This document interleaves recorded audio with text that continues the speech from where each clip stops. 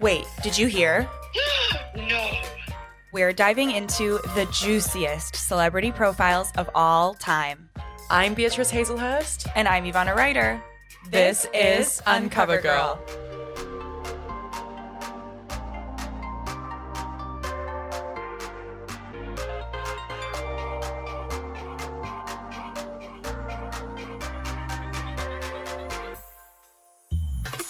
Welcome back. Oh, such a cozy day. It's chilly out there, baby. We're in our little sweaters. I know. I don't know if you could call these sweaters. We're in sweatshirts. Wait, I don't have headphones on. Oh my God. So weird. I was Oh like, my I'm just God, having a living in the conversation with you. moment. I know, raw dogging the pod. No, yeah. Okay, Gorgeous. there you are, back. Yeah, I'm back back. at it.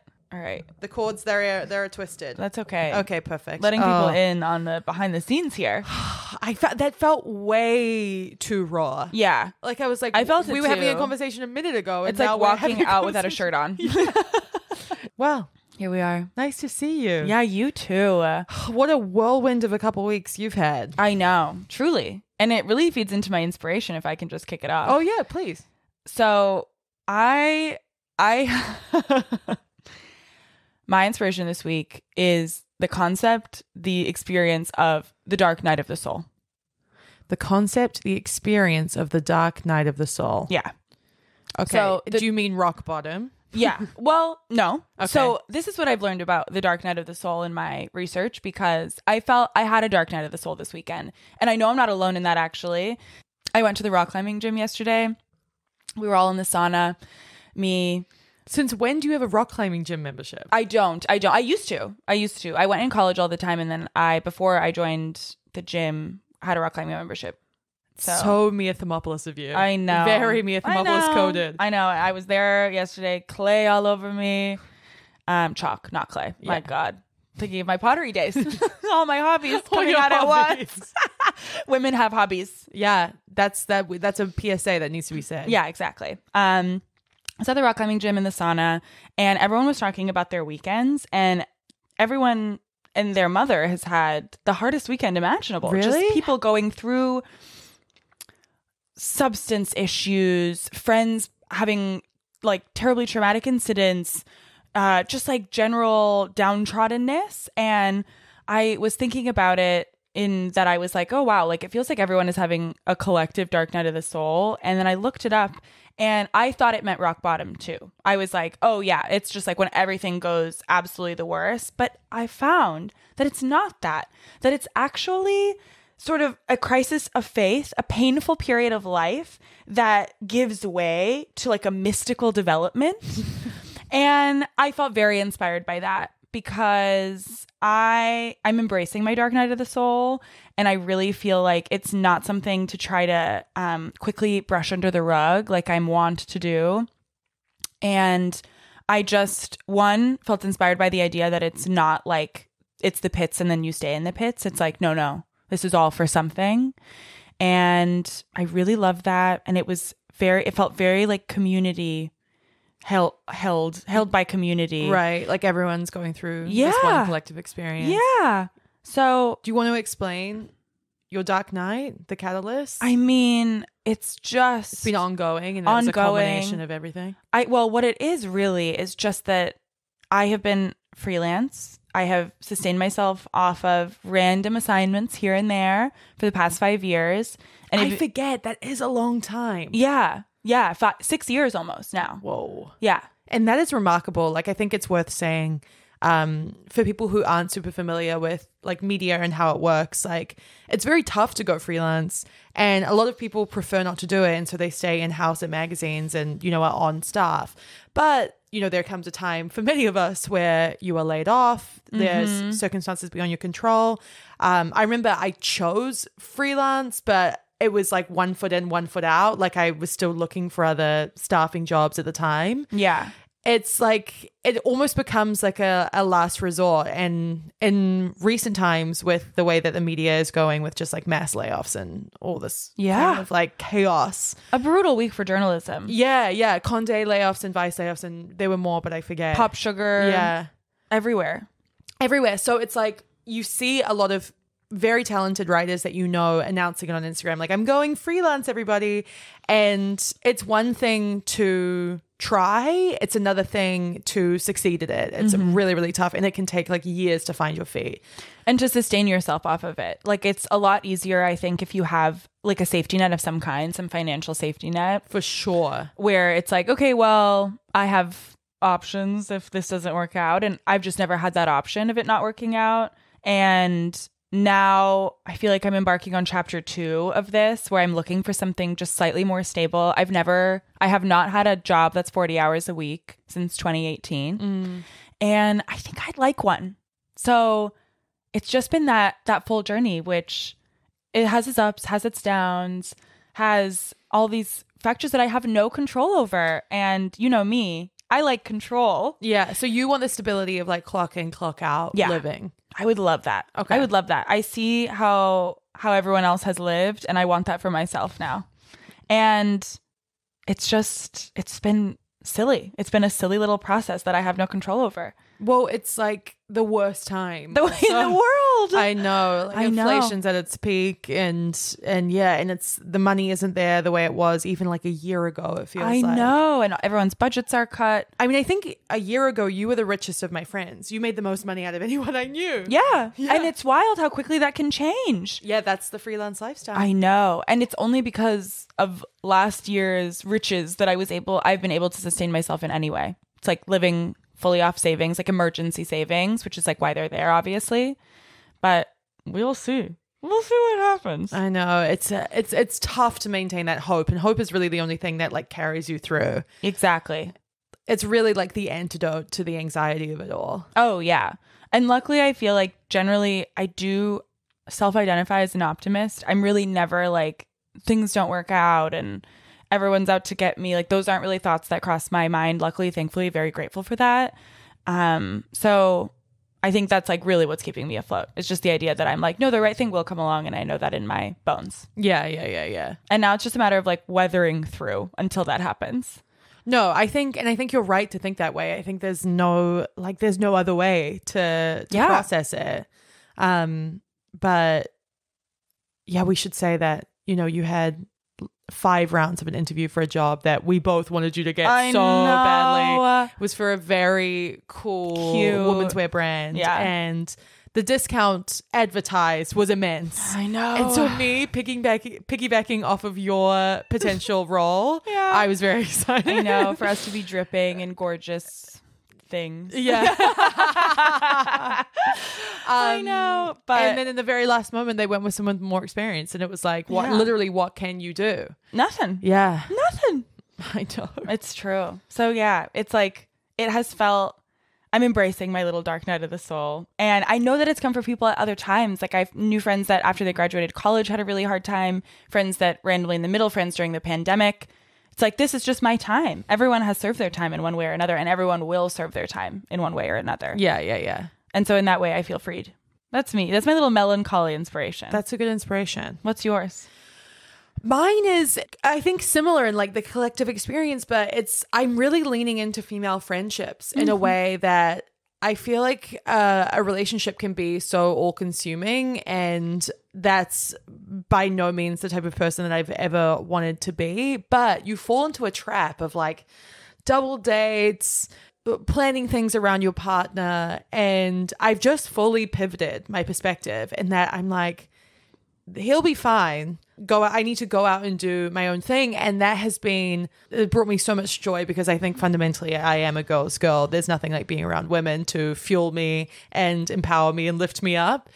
And that is what I'm experiencing. I'm just like meeting these incredible girls who have either achieved so much, or they're so excited to like offer me their skill set. And like, it's like, how can I help you? And like vice versa. And I think from the outset, I was always concerned that those relationships are kind of transactional. And what I've learned since is that I think the human condition is to be happiest when you have these little pockets of people who are like fueling you and serving you in different ways, rather than having the really, really tight, close-knit group of like 3 or 4 like we saw on like Friends or New Girl, you know, which I think is something that has been so romanticized in media for such a long time. I don't know anyone with that. No, neither do I. With like a true like tight-knit, like we're all just friends with this group. This is our friend group. Exactly. And it's funny, I have a close friend when we lived in San Diego who has so much nostalgia for this time during the pandemic where we were like just a little pod. It was like 3 or 4 couples. And I understand that and I relate to that, but at the time I felt quite isolated in that. Like it was comfortable and it was fun and it was nice to know who you're going to call and who you're going to see on a Friday night, but it definitely wasn't stimulating. And I'm so stimulated by like the little run-ins, the brunches or the drinks with someone who I haven't seen in a couple months, and I'm so excited to be returning to that part of myself and kind of broadening my horizons in that sense. I think I've also gotten weirdly sheltered. Like I've kind of like devolved into myself a little bit, where it's like I have my little routine and I'm happy to see these people that I often see, and now I'm like, no, I'm saying yes, I'm going out. It's a weeknight, be damned.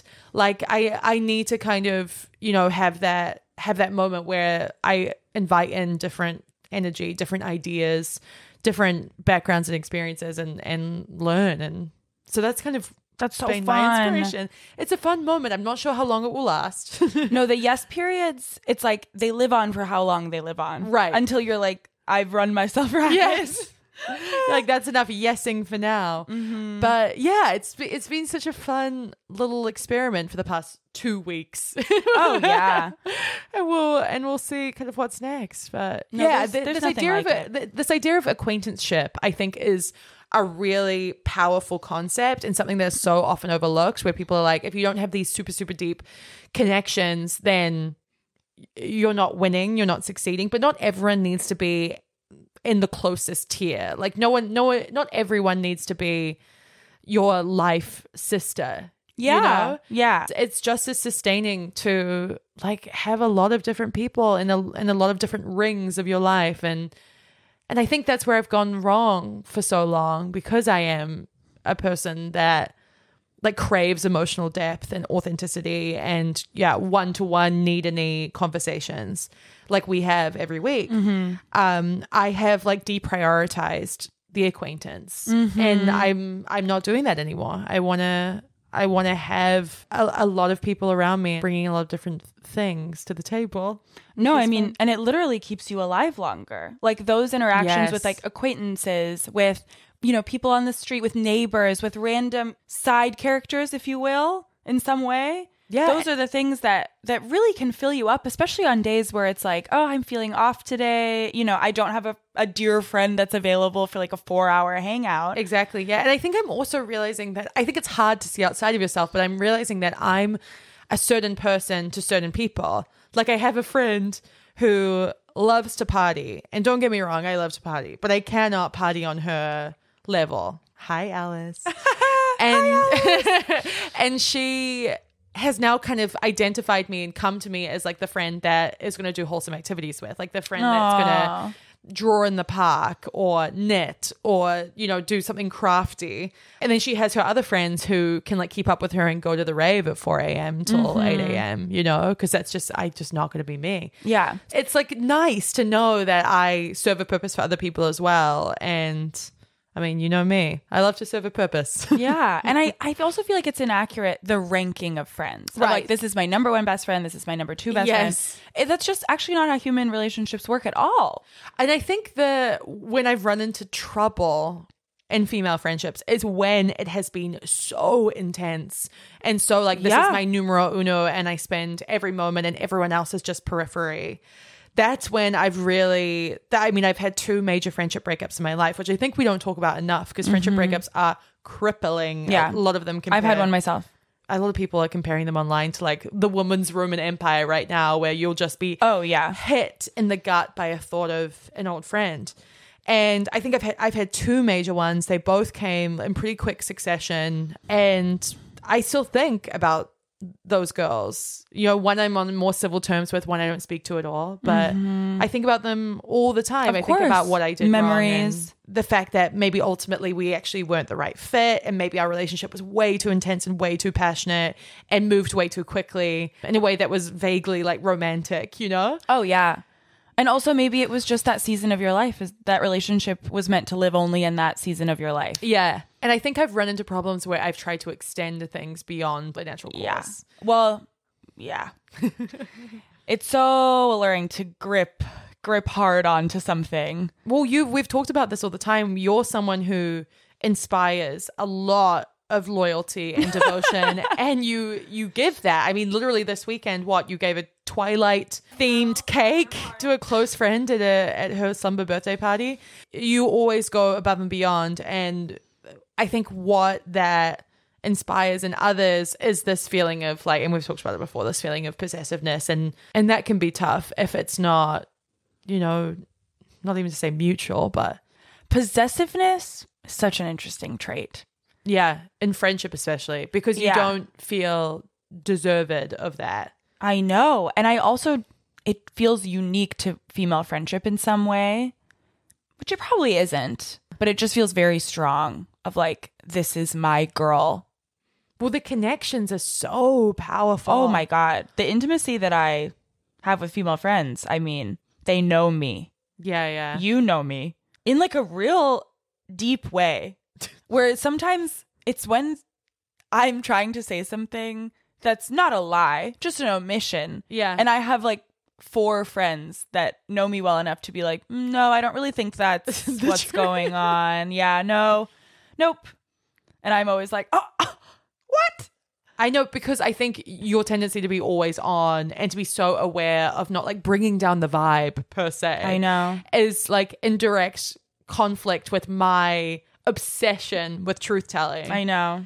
And like both have their place, absolutely. Of course. And I think I could probably be more attuned to like not right place, not right time. And I see a place for small talk, absolutely. But I've also kind of done away with the bullshit a little bit. Oh yeah. And I needed to do that, especially in this industry, right? So much of it is dick swinging and like, actually I just wrote for the New York Times and GQ, and did you happen to catch? Yeah, I know, haha. Like I just profiled Jacob Elordi, you know, and I've done away with it. I don't need to pitch myself. I don't need to sell myself. I'm like, actually, girls, how's everyone doing? Exactly. And that has been so freeing. Oh, no, there's nothing like it. Speaking of profiling Jacob Elordi.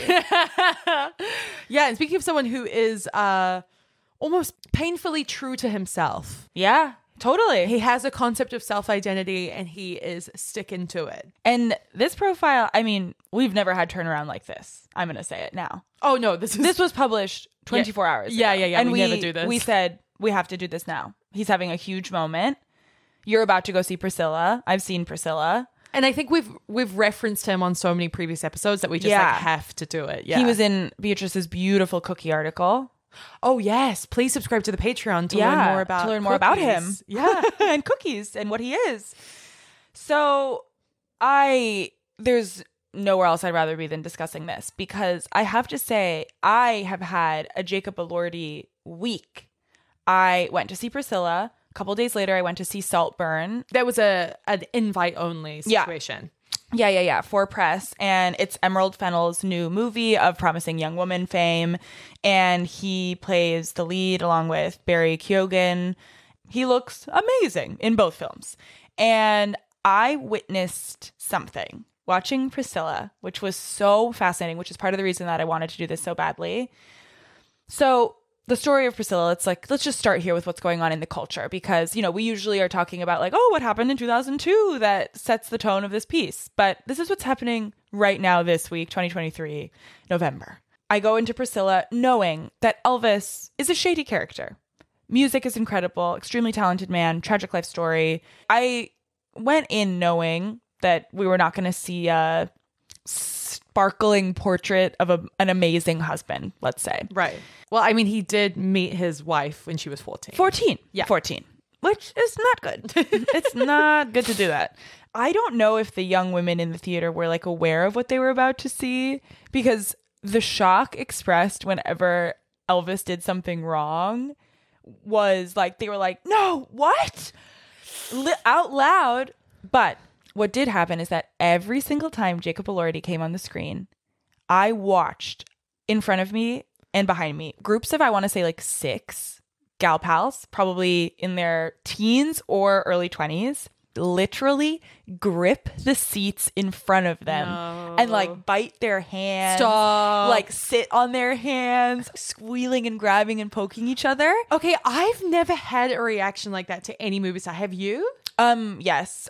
Speaking of Twilight, I feel like when I saw the Twilight movies, which I did see in a group of like 8 of my friends at the midnight premiere, I was like, about Robert Pattinson. Yeah. But not, okay, part of it though was the tribalism of it, the community of women, where I was like, okay, we're all having a wild night. Like people are wearing Team Jacob, Team Edward shirts. Like it's time to just like, play it up for the cameras, if you will. So I don't know if I was alone in the theater that I would be like, oh, wow. I think the closest I've come was Zac Efron. Totally. And I think that's kind of why I've chosen this profession. I've always been a little bit like within and without. Yeah. Like, well, you're hard to impress. And if you are impressed, you're definitely not going to show it in like an outward way. No, where you're squealing. But I really struggle with the idea of giving a man that kind of gratification. I know you do. Oh, it hurts me. You're worth squealing and chasing down the street over. And I think, and I don't want to jump into this profile too soon before you're ready. Yeah. But because this is such an anchor for the profile, yes. it comes up on many occasions where this writer is being mobbed by women while she's out with him.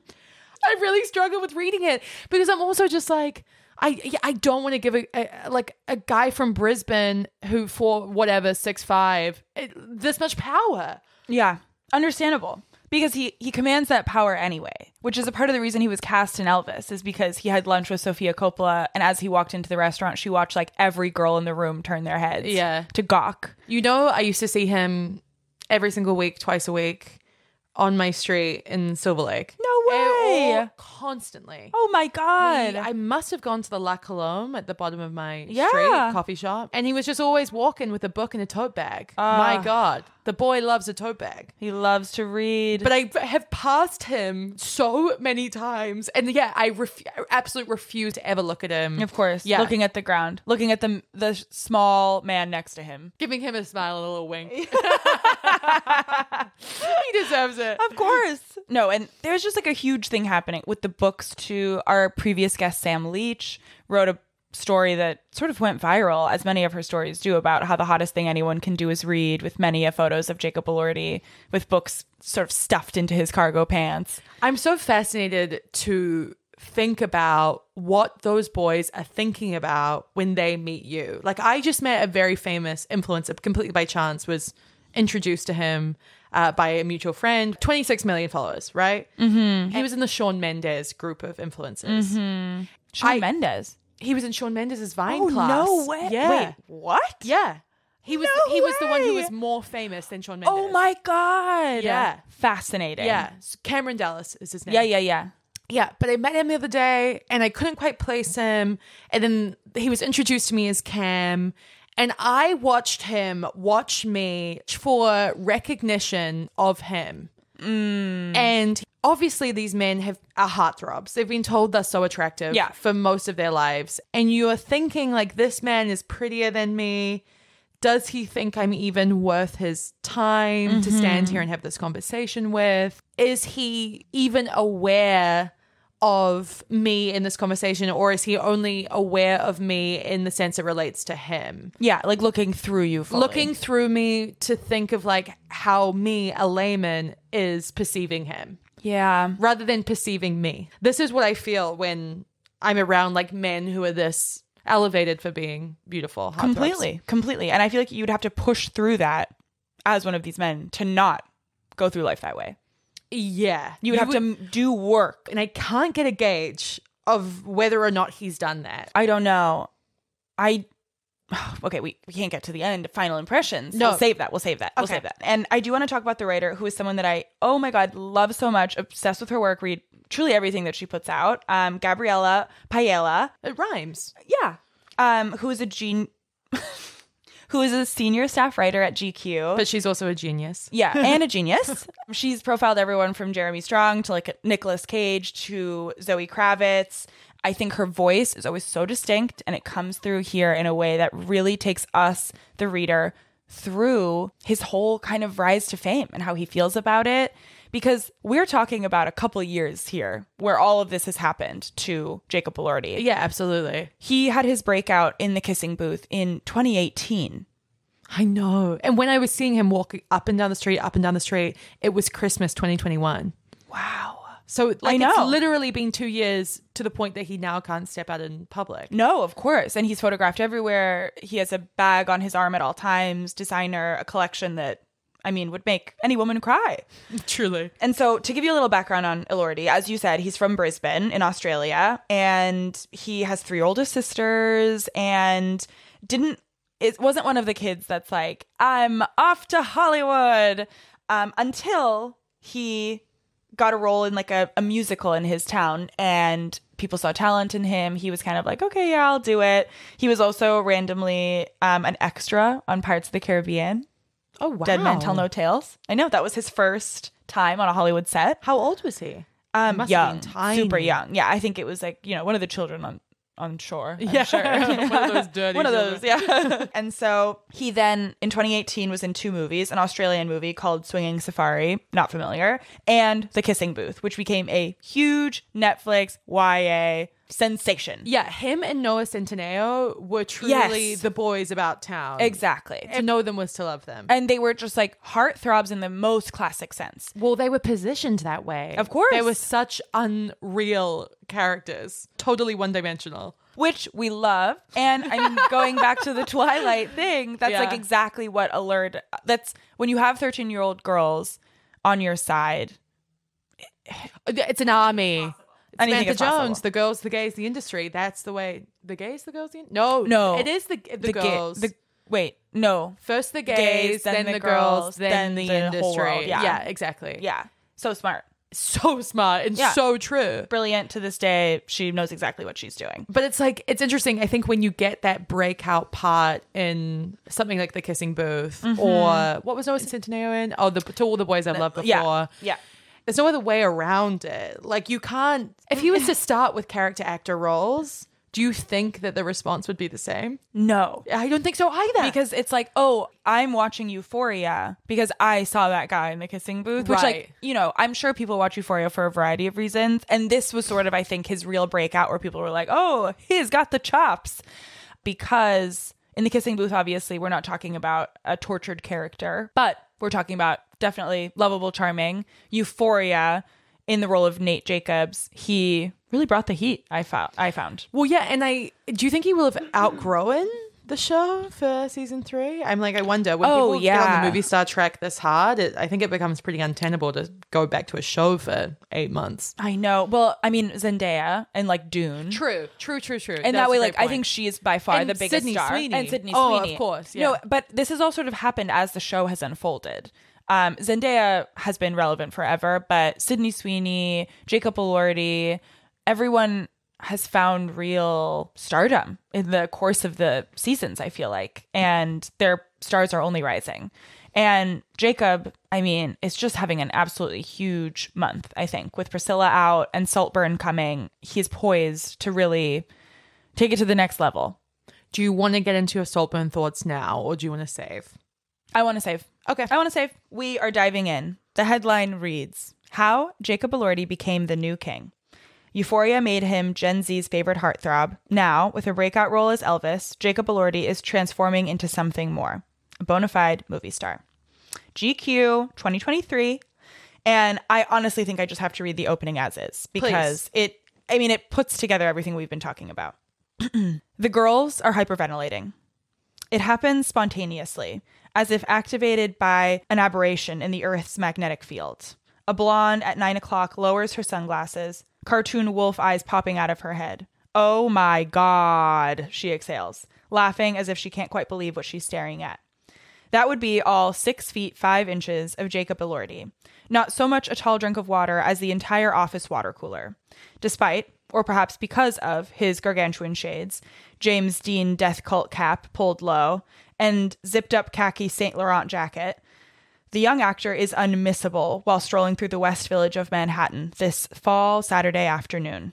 Sure enough, a pair of 20-something women slink behind him with secret agent stealth. Do you want me to read? Do we do a dialogue? I think we do. Yeah, okay. I'm the blonde, you're the brunette. Okay, great. Jacob, oh my God. Hello? Can I take a photo with you? Thank you, says the brunette. We're huge fans, the blonde explains. I'm like shaking, the brunette adds.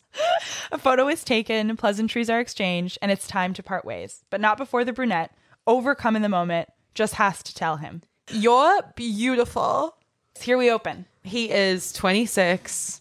He has been in the States now for a quarter of that time. Mm-hmm. And the way that she describes his voice, and you don't usually get this in profiles in this era. Like, this feels a real, like, a callback to profiles of days gone. But the way that he speaks in these, like, hushed, deep tones, all of it really goes into painting the picture that this is the new movie star of our generation. Totally. A lot of the references here to the Marlon Brandos, to Paul Newman. Exactly. We're sort of traveling back in time with Jacob. And it seems as though he has really studied these men, both their work as actors, but also I found so interesting their approach to interviews and sort of what they let on, what they don't, and how there is really something to be said about mystery. Which, would you describe him as mysterious? Yeah, I think that's what he's going for, and he achieves. I found it really funny how many references there were to these, MGM era 50s movie stars that are famously gay. Yeah. Like Marlon Brando, James Dean, Montgomery Clift. These are the statues of masculinity of the time, and so mysterious. I just found that a funny part of it, because it's like that's kind of who he's going for or what he's trying to emanate.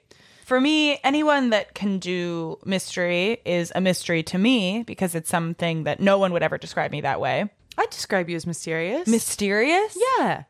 I think you leave a lot unsaid. I guess. I think you're a bit too warm to be mysterious. Yeah, I don't think I'm leaving a party and someone is like, that girl was so mysterious. Right. I think that also women aren't afforded the ability to be mysterious. No, you would just be labeled a bitch. Yeah. And it's like, if you choose to do that, honest, my hat off to you. Yeah. You're the black cat or whatever it is. It's really hard. You have to really decide, I don't care. Most people will have a problem with this, but that's fine. Right. It's a real commitment to the bit. Yeah. Because I also just don't think people in real life tend to be that mysterious. Because everyone ultimately wants to feel seen. Yeah. Which doesn't leave a lot of room for mystery. That's so true. I know. I think it's a gimmick. Yeah. Yeah. I'm really coming into this episode with fun and light, dragging it down to the depths of the Hudson. No, absolutely not. No. It's a come as you are.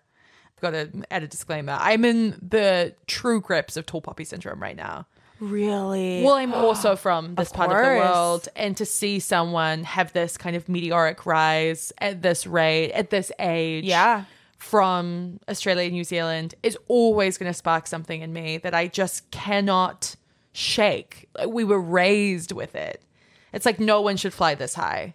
We're like warning tall poppy syndrome in effect for full duration here. I know. In that sense, my inclination is to chop him down. Yeah. But I'm not going to do it. No. Not even going to graze the head of the poppy. You pushing through your socialization. Yeah, exactly. The way you were raised. I mean, incredible. Thank you. Growth. GQ's profiling Jacob because Priscilla's coming out. Saltburn, he's sort of doing that classic movie star thing where you have two huge movies coming out at the same time, you know, Mean Girls and The Notebook, where it's sort of like, okay, now it's undeniable. They can do it all, yeah. She talks to so many incredible directors also through the course of this. Sofia Coppola, Paul Schrader, she's in with them, and they're all talking about Jacob. There's been a lot of talk on the internet of Jacob Elordi versus Austin Butler and their two various Elvises. I do think that is somewhat of an unfair comparison because the movies were doing two completely different things. Mm-hmm. One was full biopic, stylized biopic. Exactly. And as much as I want to pile on to Austin Butler and make fun of how silly he is, It makes me sad. It does make me sad. I mean, the boy didn't speak to his family for 3 years. I know. It's like, he lived in that role. He breathed that role. And Jacob Elordi was sort of outspoken about the fact that his entree into Elvis Presley was through the film Lilo and Stitch. right. And then obviously did a lot of research. Yes, and I think that was an unfair headline. Yes, they left out. They left omitted, out the fact that he had a diary dedicated to and was ordering tapes off eBay and was doing all the work that needed to be done. Exactly. Just probably not to the same level of intensity as an Austin Butler. Exactly. And now he's about to come up with Saltburn. And I will share my thoughts now. Okay. Which is just that the movie is about how hot Jacob Elordi is in many ways. There is obviously a story to it. And I was really excited to see it because I was interested to see what Emerald Fennell would do next. I wasn't in love with Promising Young Woman by any means. I really liked it. And we differed there. And that's totally fine. That's totally fine. I think also she has like a really interesting eye. And Saltburn was gripping. It just felt a lot of the story got lost in sort of the shock value of like, let's do something wild here at this juncture. The premise is basically a scholarship student starts attending Oxford and befriends sort of the most popular guy in school, played by Jacob Elordi, who is not only beloved, but also incredibly wealthy and has a family mansion that... An aristocrat. Yes. He can sort of retreat to every summer to vacation. And the scholarship student manages to hitch a ride along, and Jacob Elordi invites him to go summer with his family in this beautiful place. And then they have this wild summer together, and things do not go well for the aristocrats. So got it. Okay. Intriguing. Very intriguing. I want to watch. Exactly. And I love the idea of, aristocracy and the British like country home and class divides. I thought it was like a really interesting premise, and the actors were honestly great. Everyone killed it in that regard, especially Jacob. I do think that a similar thing will occur where the young women will flock solely to watch him like oiled poolside reading and looking amazing with a eyebrow piercing, which he's truly the only person I've ever seen pull it off. So on screen, he's never really done it for me in that way. Yeah. But in person, I think he's far more like shocking to take in. And so much of it, you cannot deny. And for me personally, this is a big part, is he has like impeccable style. Yeah. Like such great style. And that elevates the level of hotness just into the tens. Yeah. Oh, of course. It really brings a lot. Yeah. So I think he's far more compelling in person, which is why I can see how so many directors referenced here and teen girls alike were just absolutely frothing him when they saw him in real life. Exactly. And there is this sort of conversation about his star power. So Gabriella also interviews Paul Schrader, incredible director, because Elordi is starring in Oh Canada, his new movie where he's playing actually a younger version of Richard Gere. I know, so cool. I'm so curious like how that's all going to work out. But Paul Schrader basically talks about how he saw a lot of the same qualities that Gere has in Jacob. Schrader says he's a throwback in a way to a kind of old time movie star. He put Elordi in a vintage suit from the 50s one day and saw the spitting image of Gary Cooper, a larger than life silver screen persona, the strong, silent type. Schrader says, the central thing that makes a movie star is mystery. A lot of good looking kids tend to be in movies, but not that many get to be stars. Right. So true. And he is moving into star territory. Yeah. And so Elordi, this is where he talks about how he's always idolized old Hollywood. James Dean, Marlon Brando, Steve McQueen. He meticulously studied his forebearers' work, their influence, and even how they handled themselves in interviews. Now, Elordi finds himself negotiating his own hassles and concerns that come with stardom. I thought this was so fascinating when she talks about how obviously his fans are invested in his personal relationships. She says, he shuts down any question about his romantic life with a cheeky, but I appreciate you giving me the space. Which is such a graceful way to not answer that question. I didn't quite understand it. I appreciate you giving me the space to not answer. Yeah, it's sort of like, thank you for not bringing that up. Oh, but she has brought it up. Yeah. So I'm like, huh? Usually you're given space to talk. No, I feel like... Or is he saying giving me the runway? No, I think like the space. Like, thank you for giving me space. Oh, so giving me space, giving me distance. Yeah, giving me distance, giving me Oh, okay. permission to, I'm sure she would love that question answered. But the way he's responded is like very tactful. It's funny. I asked this question yesterday You to did? an interviewee. Yeah, to a comedian that I find like quite attractive. And I was like, oh my God, here I am falling into the trap. But I was asking him about the parasocial relationship with his audience, both like online and doing stand-up, and how people try and almost like get to know him and befriend him and like go out with him via heckling because they feel so close to him. And he answered like very frankly in like the romantic element of it all. It's tough to ask, but I'm so interested, not in necessarily like the nuances of him dating Olivia Jade and what their relationship looks like, but more like, how is it dating for you when you are beloved and obsessed over by women everywhere? Does that threaten the security of your relationship? Like that's Oh, what yeah. and I'd that's what I love want to know that. I feel like that you can answer that without giving too much away. Like it's more like the psychological impact of this environment. But I feel like also that question is more Olivia Jade's to answer. It's like what we're Right. asking is like, how is she taking it, sort of, versus like, How are you dealing how with are you it? dealing with it? Yeah, but to affect one part of the relationship is to affect both. Oh, yeah. I Does- think he's he's clearly aware because he talks about the foreverness of an interview, of a profile. He's aware that what he says will be written down and then go into the record. And like he talks about, he has a couple tattoos, one of a little heart, one of like the theater masks, and how as soon as he got them, he regretted it and wanted them gone. Right. And how he doesn't want to be pinned down in that way. And he knows, obviously, when he gives an interview, whatever is published gets etched into the skin of the internet. Well, there's a lot of pinning down. I think that's already happening. And that is almost like self-inflicted in a way because, I mean, he's got the book, he's got the film camera, he's got the little bag that's carrying his extra rolls of film. You know, he's wearing the hat and the glasses and the leather jacket. Like, he is art bro to an absolute T. And that's, I think, why I also find their relationship so fascinating, because she is the polar opposite of that. Like, she is Valley Girl vlogger, influencer in the truest sense of the word, who was embroiled in a college admissions scandal because she didn't get in. So it's like, how did those two people align? I want to know. Desperately, I want to know. But she talks about how Jacob Elordi, Gabriella writes, deeply values his privacy, even as every outing can result in tabloid photos. Sure, the public has been obsessed with movie stars since they invented movie stars, but at least those guys could have some mystique. How the hell do you maintain mystique when the world around you is one big, endless TikTok feed? So true.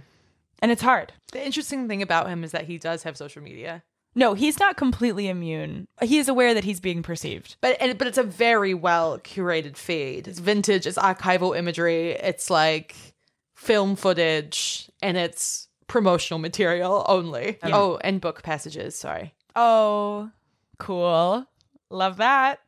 I love that. And the way that him and Kaylee Spani, I don't know if I'm saying her name right, but she plays Priscilla in the movie. There are so many gorgeous images throughout this profile. The way that they met when they were like, okay, we're both going to be the leads. Like, you know, we should obviously spend time together. They decided to go ride horses together. Of course, he had like a really dramatic moment with the horse and was like one with it and nature. They're both animal people. So were Priscilla and Elvis, I guess.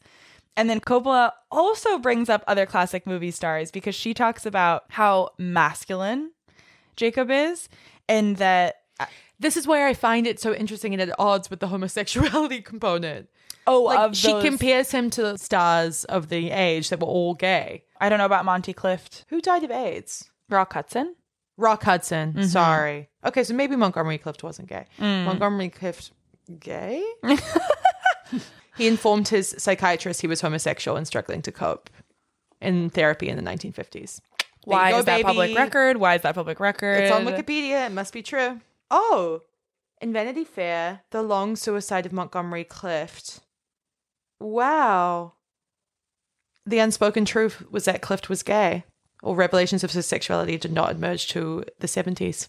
Wow. There you go. I'm telling you. Yeah. No, it's true. It's true. And I mean, we look at the world. Most people are queer. And we're, of course, not saying that Jacob Elordi is. It is just that these stars were famously... Wishful thinking. Oh my God. Yeah, I know. I know a few boys in my life who would weep at the chance. I do. Fall to their knees in more ways than one. I know. Exactly. But it's true. There's this hypermasculinity there that is that's not so upheld. And that's what I Yes. think I'm struggling with. It's like, why is that even pedestalized. Yeah, why is it pedestalized? I don't know. I mean, when I look at who is famous today, who are the other heartthrobs of today, would you say? Like the Ryan Goslings? Yeah. Like they're all a little bit older. I know, probably. that's the thing. I'm trying to think of like the 20s, the people who are in their 20s now and are heartthrobs. Yeah, I think like not Russ Butler. Like Noah Centineo is one. Yeah. Maybe the Yeah. Sprouses. The Sprouses. Yeah, I guess they really are here to stay. The Riverdales. Yeah, the Riverdale kids. Yeah. Like the KJ Appers. Yeah. Yeah. They're so ripped. All of them are so ripped. I know. Which is why it's so silly. That's another thing I'm high so schoolers. ready to be done away with. Yeah. Is like the washboard abs on like the teen kid. Like just because I see now firsthand like how it affects men, and it's like not good. It's not good. No. I know. Especially that anyone thinks that they can do that at 16. It's like you literally can't. Like Glenn. Like Sydney Sweeney Glenn. Yes, Glenn Powell. Like Glenn Powell, just on the cover of Men's Health, absolutely shredded. Yeah. And the work that goes into that, not to mention like the medication, is so extensive. Yeah. And it's just like, I just don't think this is fair on men. I mean, women, we've dealt with this for a while. I think we can kind of filter out what's real and what's not and what's achievable and what's not to some extent. I know. I think we're always comparing ourselves to better versions of ourselves. Yeah. Fundamentally. Not as much other women. What do you think? Maybe it's a bit of both. I think it's a little bit of both. I also think it has to do with your education generally. Right. I think for someone that doesn't know about like fitness and nutrition in any way, Or do read- Facetune. Yeah, or Facetune. You do read an article or see an Instagram photo, and like you remember all the articles that used to be in 17 that were like, every day I wake up and I eat 7 almonds. Right. And that's how I keep my figure. And I just do yoga. And it's like, But yeah, I think it's now affecting a new generation of men. And I just like, that's the thing. These 50s movie stars, they weren't inordinately buff. No. They were farmhand buff. Oof. And that's good. I know. And the women, I mean, Marilyn Monroe was like a size 8 or whatever it might be. In those standards. In those, that's true. Yeah, Yeah, and now the it should be vintage like a sizing. size 2. Oh, Yeah. shit. Yeah. Really? Yeah, that's how it works. Look at me peddling misinformation. But she did used to lift weights. Yeah, I know. loved about her. I've seen some really cute photos of her lifting weights. So cute. God bless her. I know. This is relevant only in the sense of Elvis kind of forced him to develop a little pooch. Yeah, exactly. And what he says in response? I know. When he talks about eating, the Uber Eatsing. Yes. Yes. Wait, I need to find it. When he says, it was the first time ever in my life I had a gut. His eyes glimmer. No, wait. Oh. He says pleased.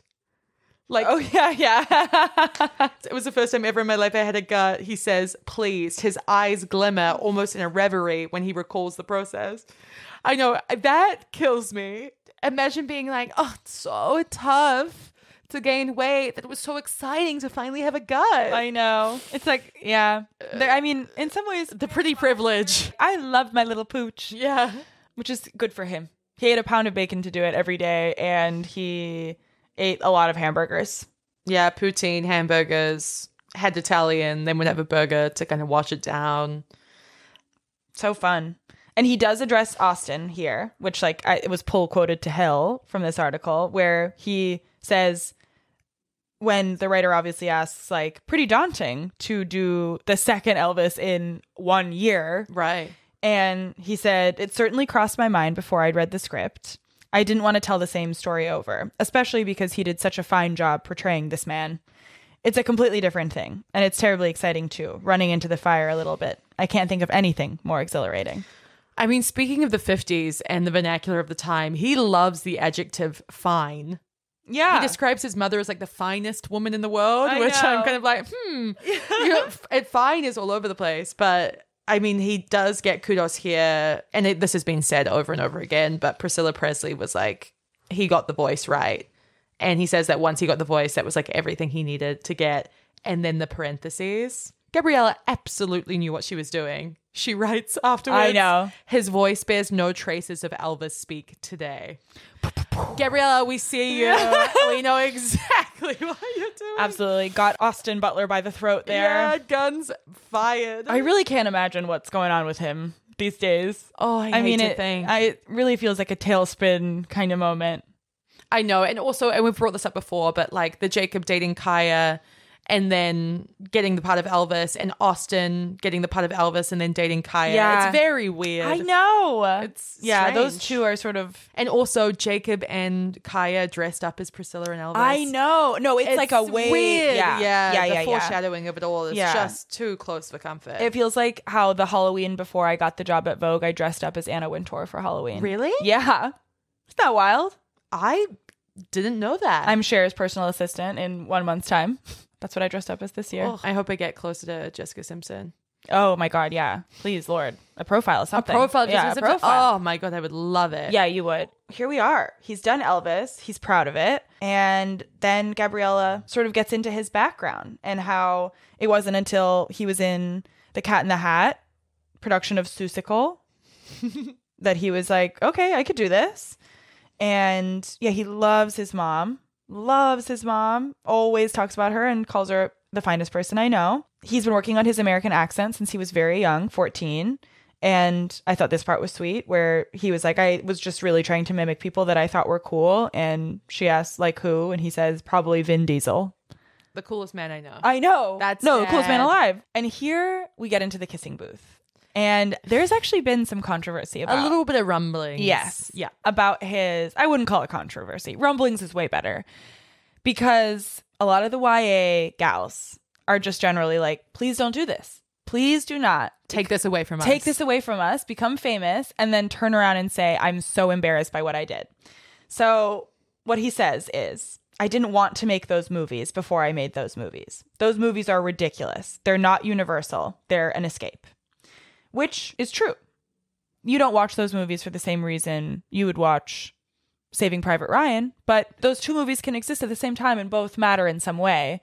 I mean, you can have a little bit of 12 Angry Men and then a bit of Kissing Booth for dessert. Exactly. There's nothing wrong with that. No, nothing at all. I also found it funny how he used the word escape as like a denigration. Like he used escape as like an insult where it's like, yeah, all of this stuff is an escape, from Twilight to Gossip Girl. Being a teen is hard enough. It's fun to imagine that you might end up with the bad boy jock who goes to Harvard. Exactly. And I feel like also there's just always a pattern of YA things not being taken seriously and being treated as guilty pleasures, like all things that women love. So yeah, I didn't I'll say it. To All the Boys I Loved Before, incredible film. Right. Incredible film. It had stakes. It had emotion. It had chemistry. It had it all. And in that way, what more can we really ask for? Are you referring to All the Boys I Loved Before or The Kissing Booth? To All the Boys I Loved Before. Oh, you didn't have to change them? No, I didn't. No, I didn't.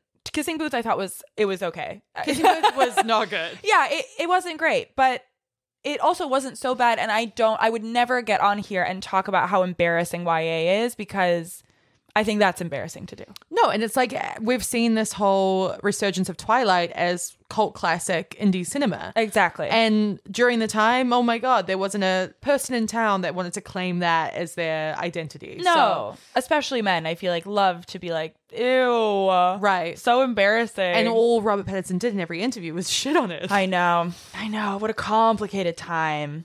So he talks about how this is sort of the idea of one for them, one for me, of like, I'll give one to the masses, to the industry, and then I'll do one that nourishes my artistic spirit, of which he really does have one. He clearly has artistic ambitions and wants to be in movies that he wants to watch.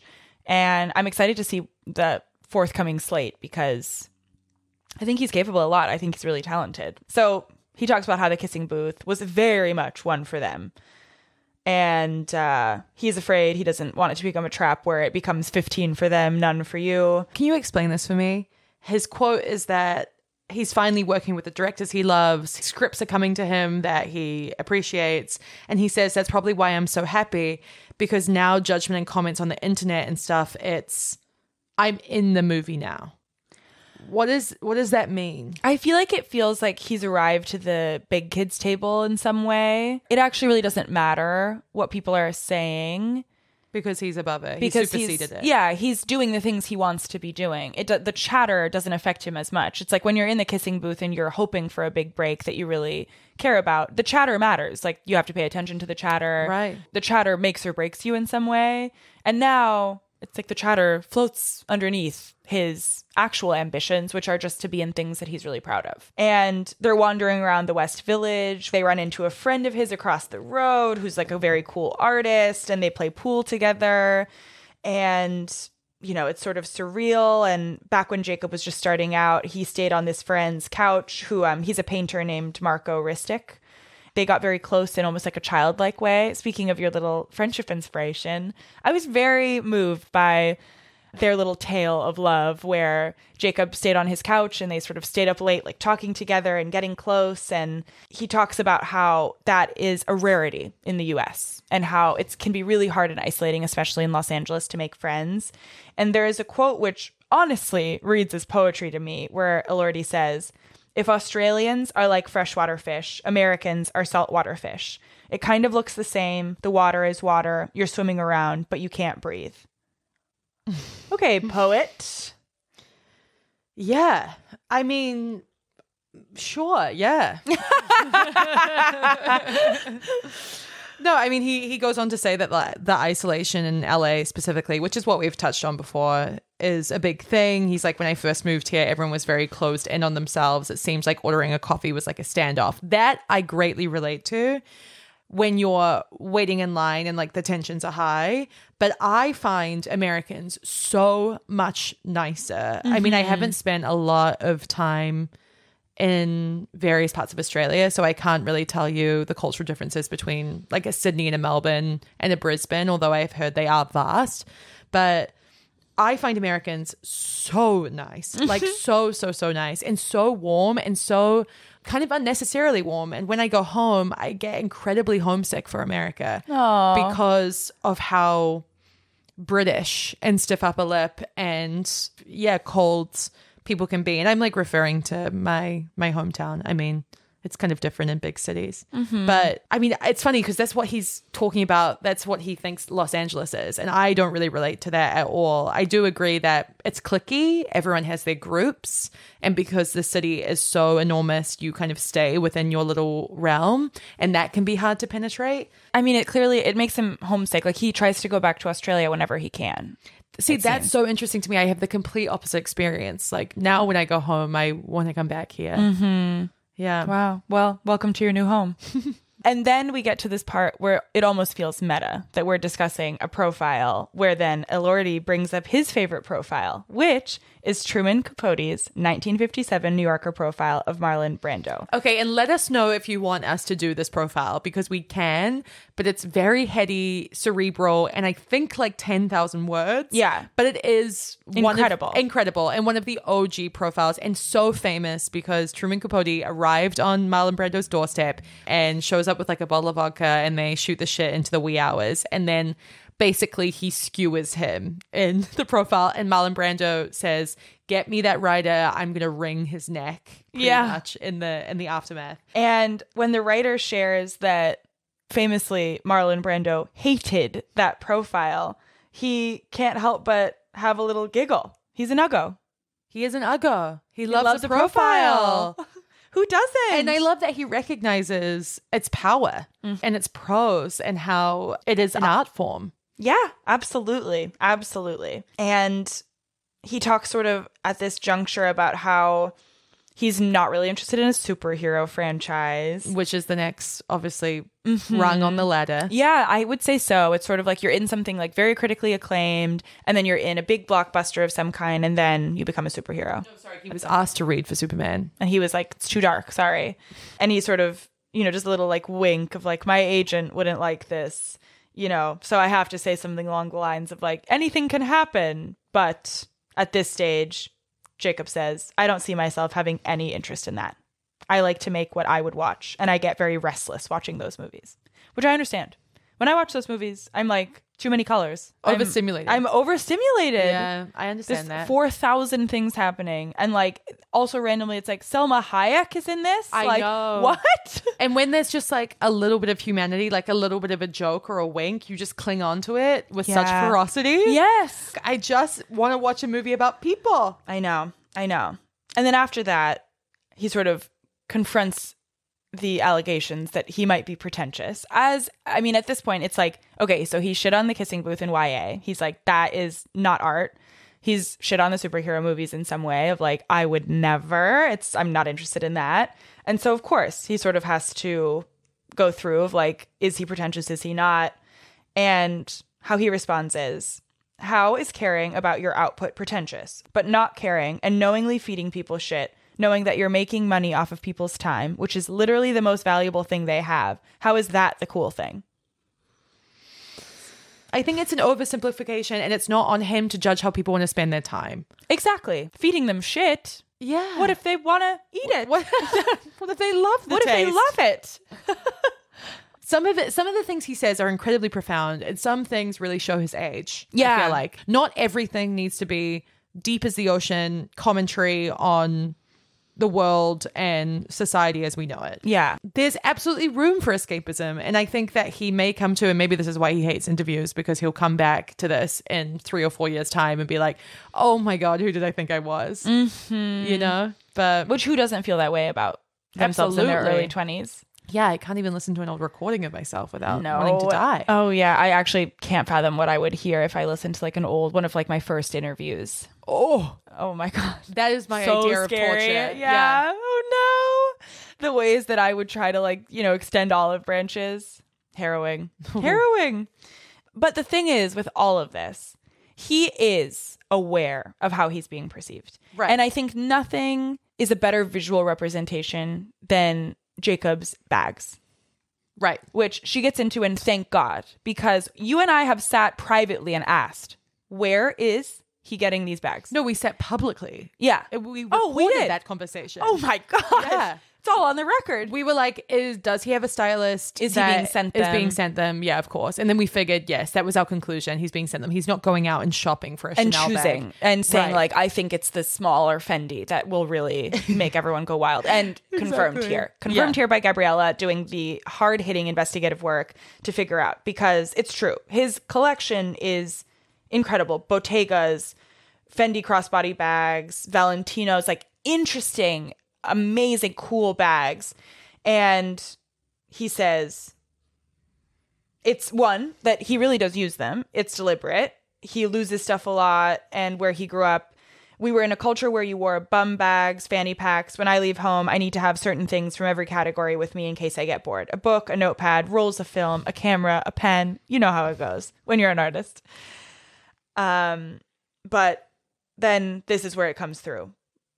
I never bought a bag, he says finally. Maybe that should be something that is exposed about Hollywood. All these people think, I wish I had that lifestyle. I mean, yes, to get them for free, that's great. What a great lifestyle.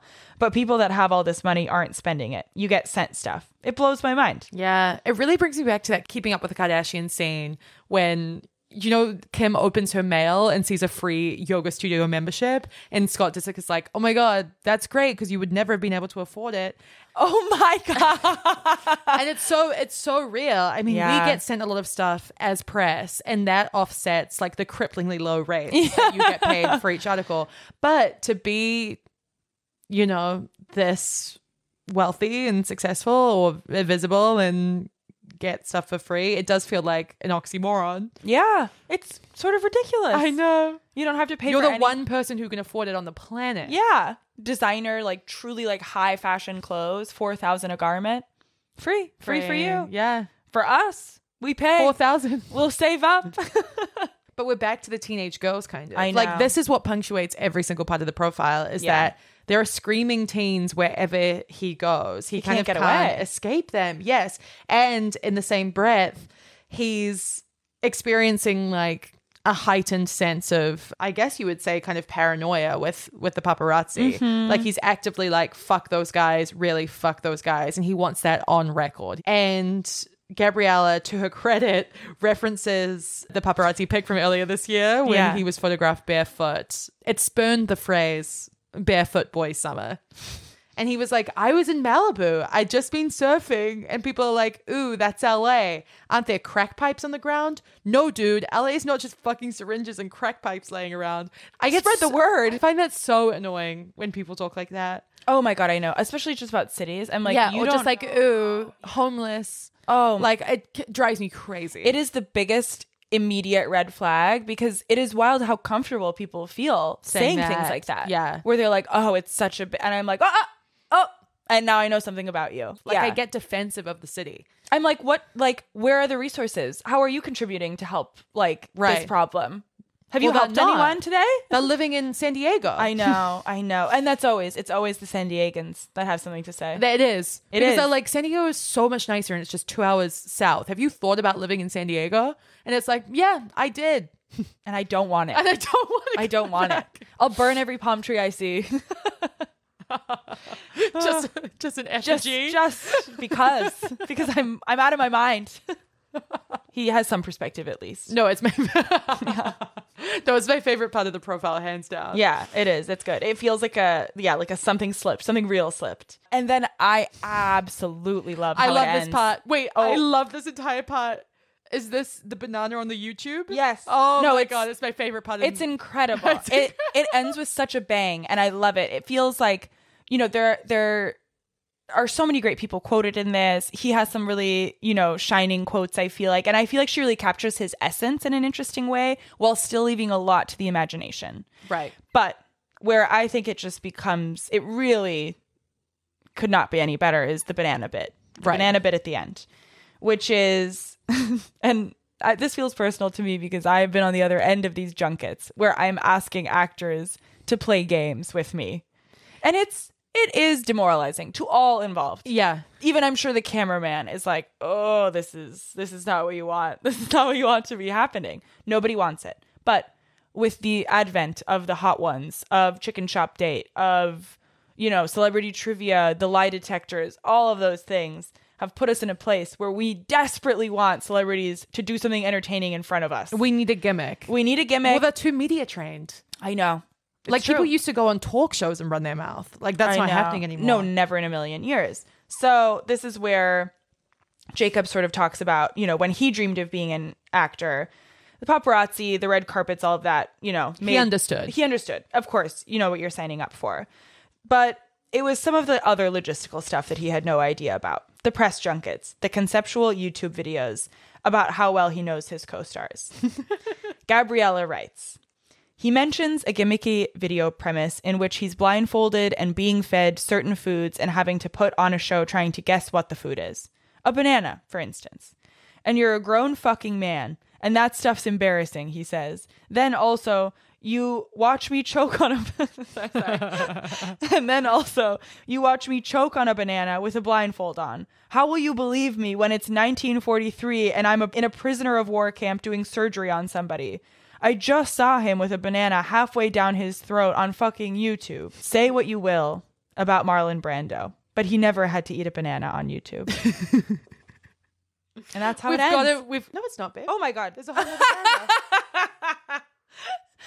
Oh my God, it's not. It's not. But they love to punctuate these stories with another, like, sign up for the newsletter moment. No, it really tricked, bait and switched me many different times with this profile. No, that's not where it ends. And I actually knew that. I had, like, further notes. No, it ends on something that we talked about earlier, which is the Marlon Brando profile, which I think is just so special and so good for us. I agree. So good for this. This is amazing show. press for us. Yes. Tell your friends. I know. And read profiles wherever you go. So Gabriella writes, all these questions, they get to him. He doesn't want to have an answer set in stone, only for him to change his mind later and get branded a hypocrite. I mean, look at his tattoos. Elordi has a few minuscule etchings, an abstract clip art drawing of drama masks, a heart, and the very second they were inked on his body, he wanted them removed. Jacob says, I'm wary of having any kind of absolute. I almost feel like, for me, I change every single step I take, he says. That's why I really, really, really don't like interviews, because you set in stone something as an absolute. And that is so true. It is. There's no true word was ever spoken. I know. And this is where Gabriella brings up the old Truman Capote profile of Marlon Brando. And she asks him if he knew that Brando absolutely hated it. Elordi's face breaks into that $1 trillion movie star grin, the one that makes the girls cry, that makes you want to buy whatever he's selling, that makes producers thank the heavens for him. You see, and I love it. Isn't that funny? Wow, he says. Of course, I probably would have too.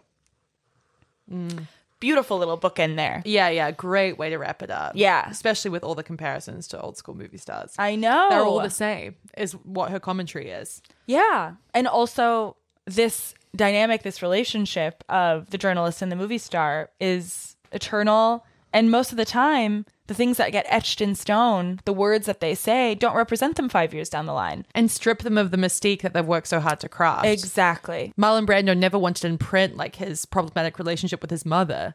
No. You know? And it's like that's what a journalist does. It's the humanizing for the public of a person that does not want to be human. No, it's true. And we forget sometimes that we aren't here to serve publicists necessarily. We're here to serve our readers. All I feel like is I'm here to serve publicists. I know.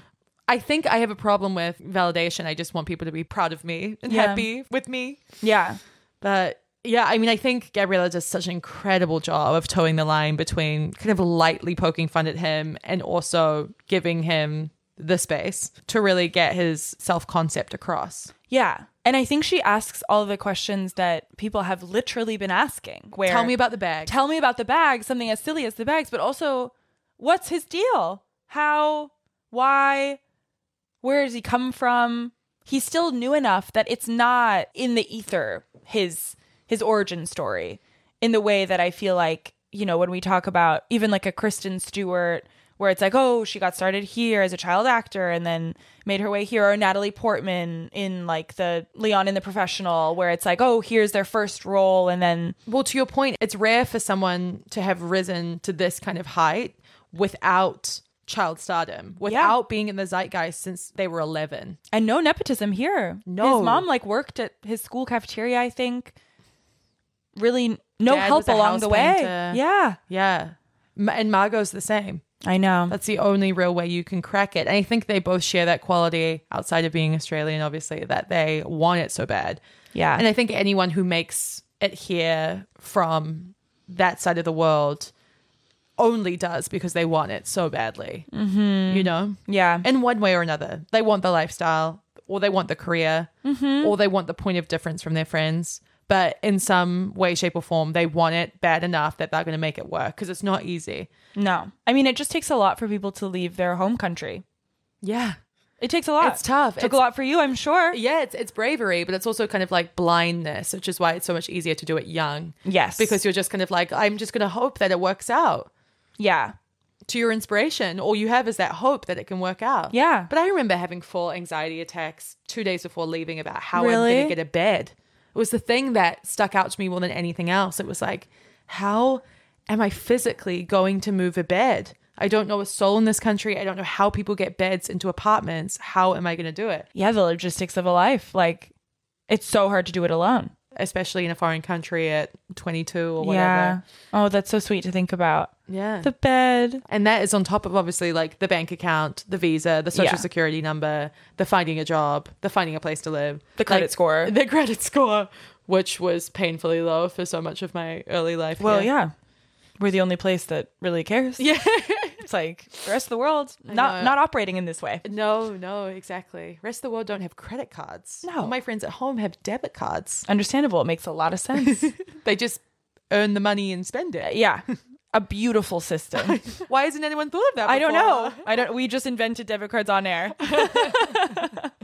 But no, I loved this story. Me It was too. a total callback to eras past. Yes. It's so perfect. And it feels really timely, I think. I think people will go see, people are going to see Priscilla. People are going to go see Saltburn. I want to see it, even though you just liked No, it. you should I'm go so see it. interested. We will have a riveting discussion about it, I'm sure. Okay. How much do you want to meet him after this? Well, you've met him, but... I've met him, but not really met him. Like at the quickest of run-ins. I don't even think we were introduced. I've said it on a previous episode, but Alice, her little sister, went to primary school with him, and we went to a party once, and him and Kaya Gerber were there, and she connected with him over the fact that they went to primary school in Brisbane together.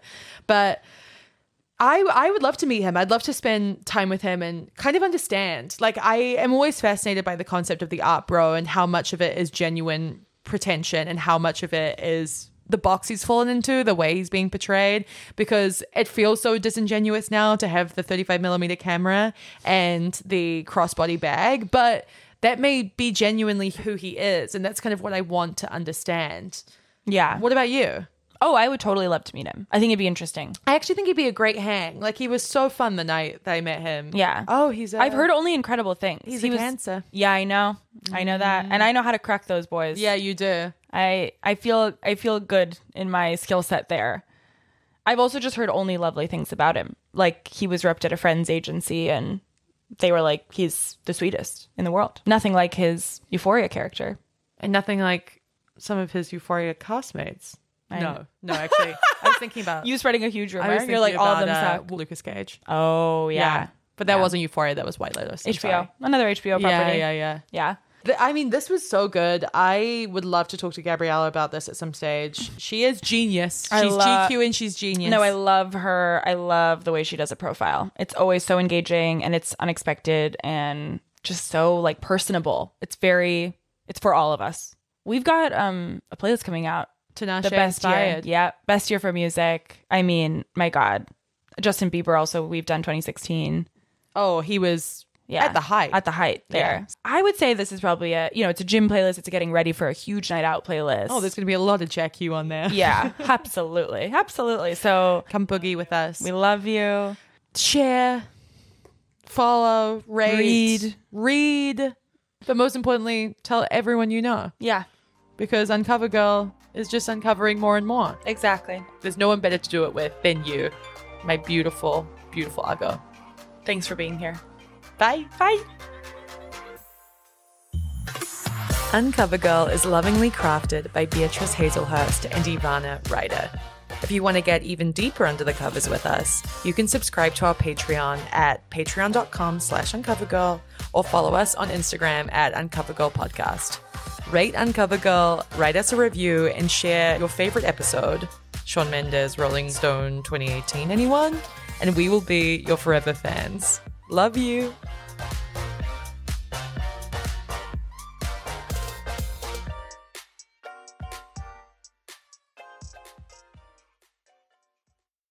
This is the story of the one.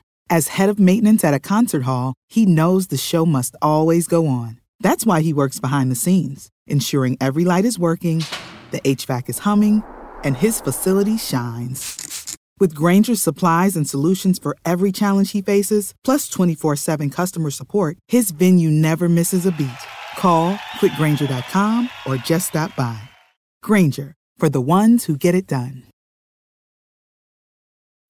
When you need mealtime inspiration, it's worth shopping Kroger, where you'll find over 30,000 mouth-watering choices that excite your inner foodie. And no matter what tasty choice you make, you'll enjoy our everyday low prices, plus extra ways to save, like digital coupons worth over $600 each week. You can also save up to $1 off per gallon at the pump with fuel points. More savings and more inspiring flavors make shopping Kroger worth it every time. Kroger, fresh for everyone. Fuel restrictions apply.